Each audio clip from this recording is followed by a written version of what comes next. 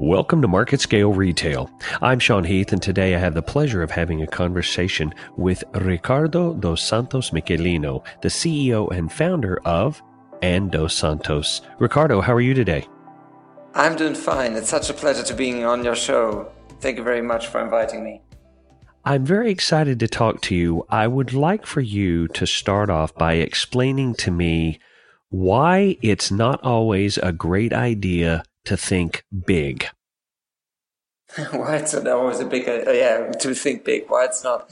Well, listen, these days, the technology change is offering us so many opportunities, and we are really entering absolutely new fields, and we need to explore these fields. We need to explore these worlds a little bit more before we decide to really go full in. So what you need to do first is to just see if that kind of concept that you have in your mind will work or will not work. And therefore you don't need always to create a complete solution. Sometimes it's just a kind of a little MVP, as we say. So a minimum viable product that you need to come up with, and then just test with the target group and see if they connect with it, if they like it, and want to have more before you go really full in. Is that a challenge that you find yourself dealing with more and more with larger clients, that they are stuck in that big mindset?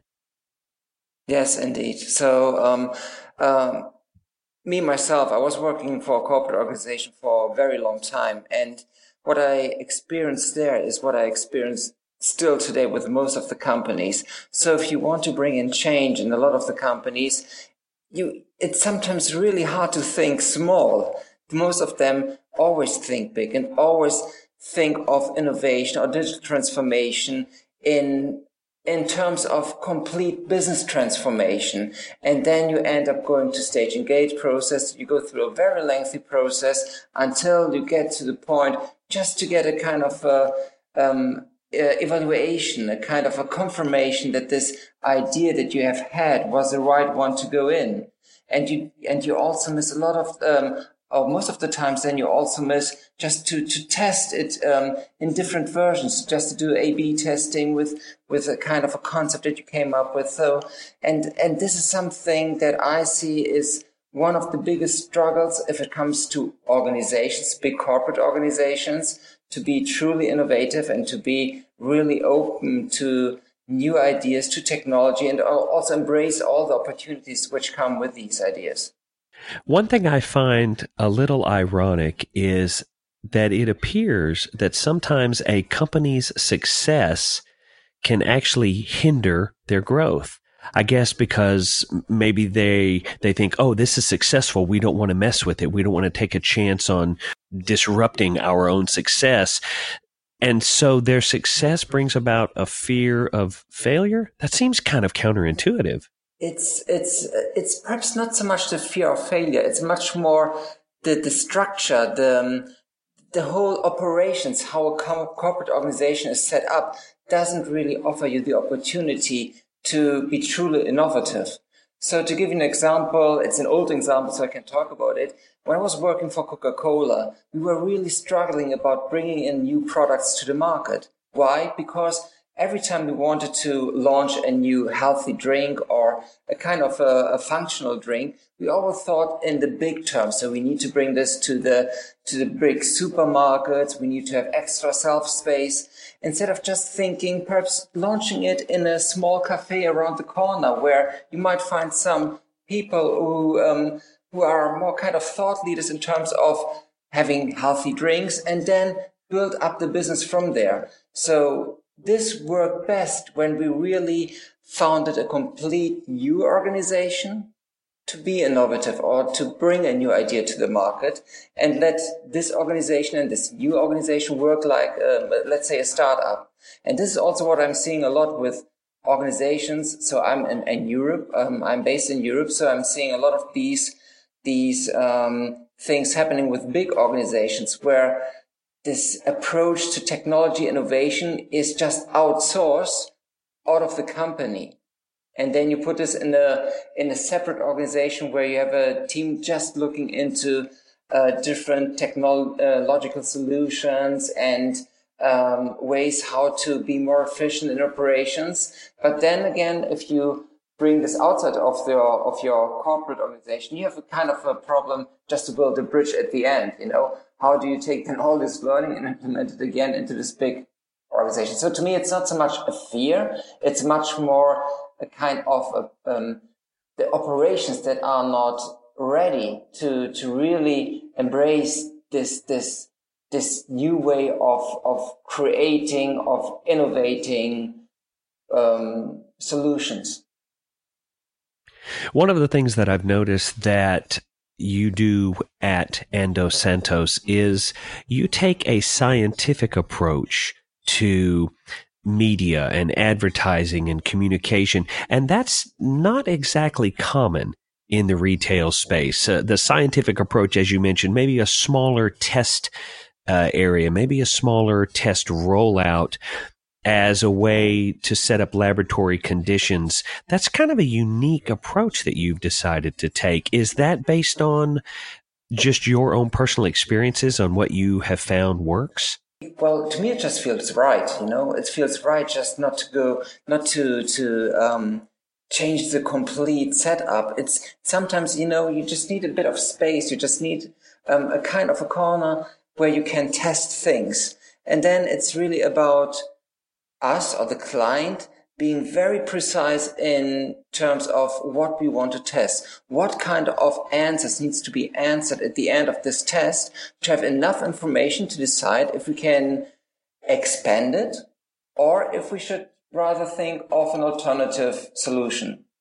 But to me, again, I don't think that's so innovative. So to me, it's just logical to do it this way, If you work with startups, that's the whole concept of how a startup which is bootstrapped just start their business. They do little pieces, try them, and if they work, they build it bigger, try them. If they work, they build it bigger, and so on and so on. So the typical innovation cycle that you just need to go through. And I think this is the way how companies should think more about being innovative, and especially in the retail space. You work on a daily basis with just a tremendous number of great minds, thought leaders. So scientists, designers, artists, you're constantly inviting different perspectives as far as thought to help inform the approach that you want to take for any given client. Talk to me about building that sort of team. The idea was a result of an experience that I was having back at Coca-Cola. So best projects that I have done were those projects where I had the chance to work directly with people who can develop ideas, who have their own ideas, who are able to develop their own concepts, and at the same are also able then to execute those ideas. And if I bring them then together with other people from other areas and let them work and chew on a specific task, there's really a bit of magic in the room that you can bring to life. To give you an example, I was working on the first Coke Zero James Bond sponsorship, and we just got the notice very short term that we will be sponsor of this new movie that was coming out in September, and it was in May. So I had to bypass, or I had to just find shortcuts to solutions. So I invited not just a film director, but I also invited designers, retail designers, salespeople to the table. And together, within 2 months, we created a whole campaign, which was then rolled out in TV, online, in retail, but also not just in one market, but in 54 markets worldwide. And this really strengthens my belief that it's always better that you bring in the talent who is, on the one hand side, a very experienced person in a certain field, in a certain area of expertise. And then you think of what could be an interesting combination of expertises around the table to solve your task. And this is basically the model that we're working with today. So When we are developing a new prepaid concept for Vodafone, for example, you will find also a fashion designer around the table. When we are developing a new digital news product for a big publishing house here in Europe, Axel Springer, you might find also a novelist at the table. And you if you are part of this, you will see how magical this moment is and how many fresh perspectives you can gain out of such collaboration. And that's what I love most. There is a new set of tools that you are able to employ to help your clients achieve a greater degree of success and longer term viability. And that's artificial intelligence and big data. While there is an inherent skepticism about just how powerful those two things can be, talk to me a little bit about how that is changing your mindset or your approach to helping clients come up with solutions. First of all, my belief is that data, the access to data and also being capable of analyzing this data is crucial for any success of any business in the future. If you today are in retail, you need to have a very clear understanding of what your customer needs and thinks, what kind of momentary mood he is in, and then use this information to provide him with a very personalized and very suitable offer for that moment. Thinking of data, we are working at the moment on a project for an airport here in Europe.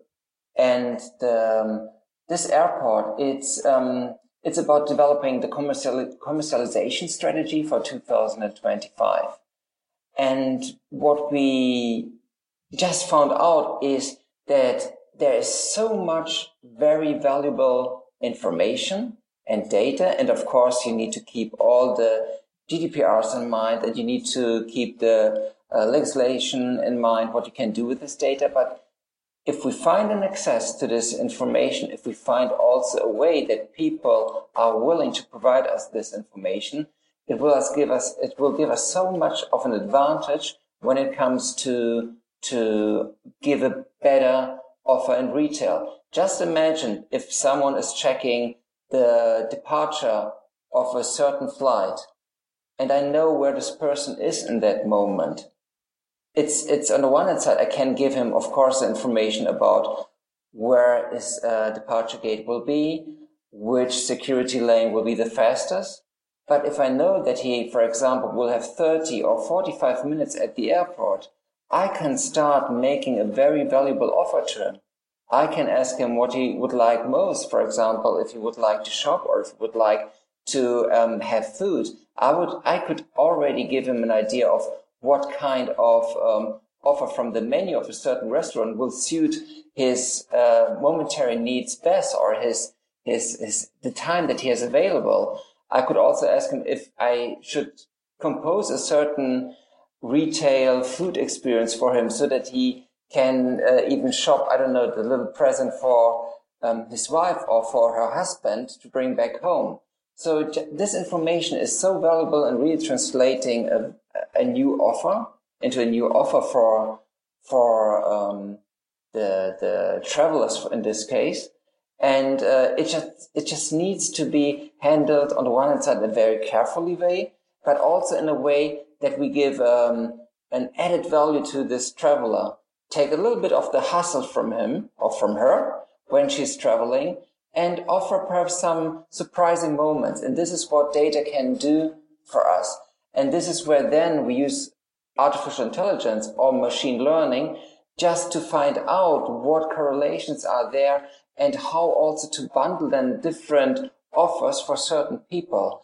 And plus, I can also then use this information just to better understand what worked and what didn't work with the help, again, of artificial intelligence.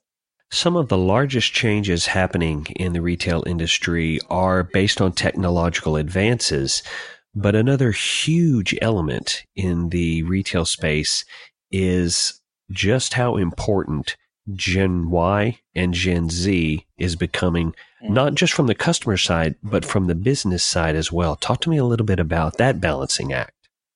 Yes, so the balancing act is, as you said, you need somehow to balance this gap between the baby boomers and the generation, perhaps the generation X, and then on the other side, the millennials or the generation Z.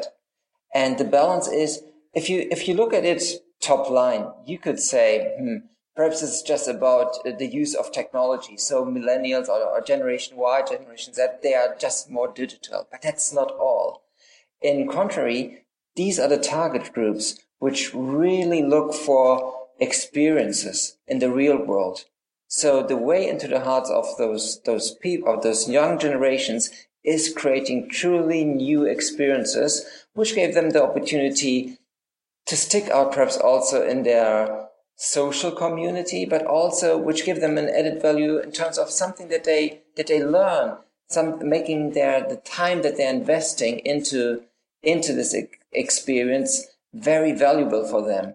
And what we can see today, for example, is that if you look at how willing they are to buy a product versus how willing they would be to spend this amount of money into an experience, 3 out of 4 millennials would say that they rather give their money for an experience than just for a product, just buying a product. So if you want to be successful, you need to be aware of how much you need also to create a whole scenario, a new world in retail to attract these people to your business.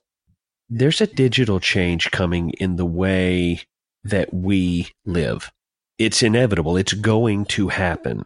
It will only pick up speed as the technology improves and as basically we improve our understanding of how to use that technology. Now, you mentioned that you were thinking about the airport of the future. There's quite a bit of thinking with regard to augmented reality and virtual reality and how we can take those concepts to improve our physical reality. Talk to me a little bit about just how exciting it is to have that additional layer that you can work with when you're trying to create a marketing or a retail experience. Let's try with the negative aspect of AR and VR.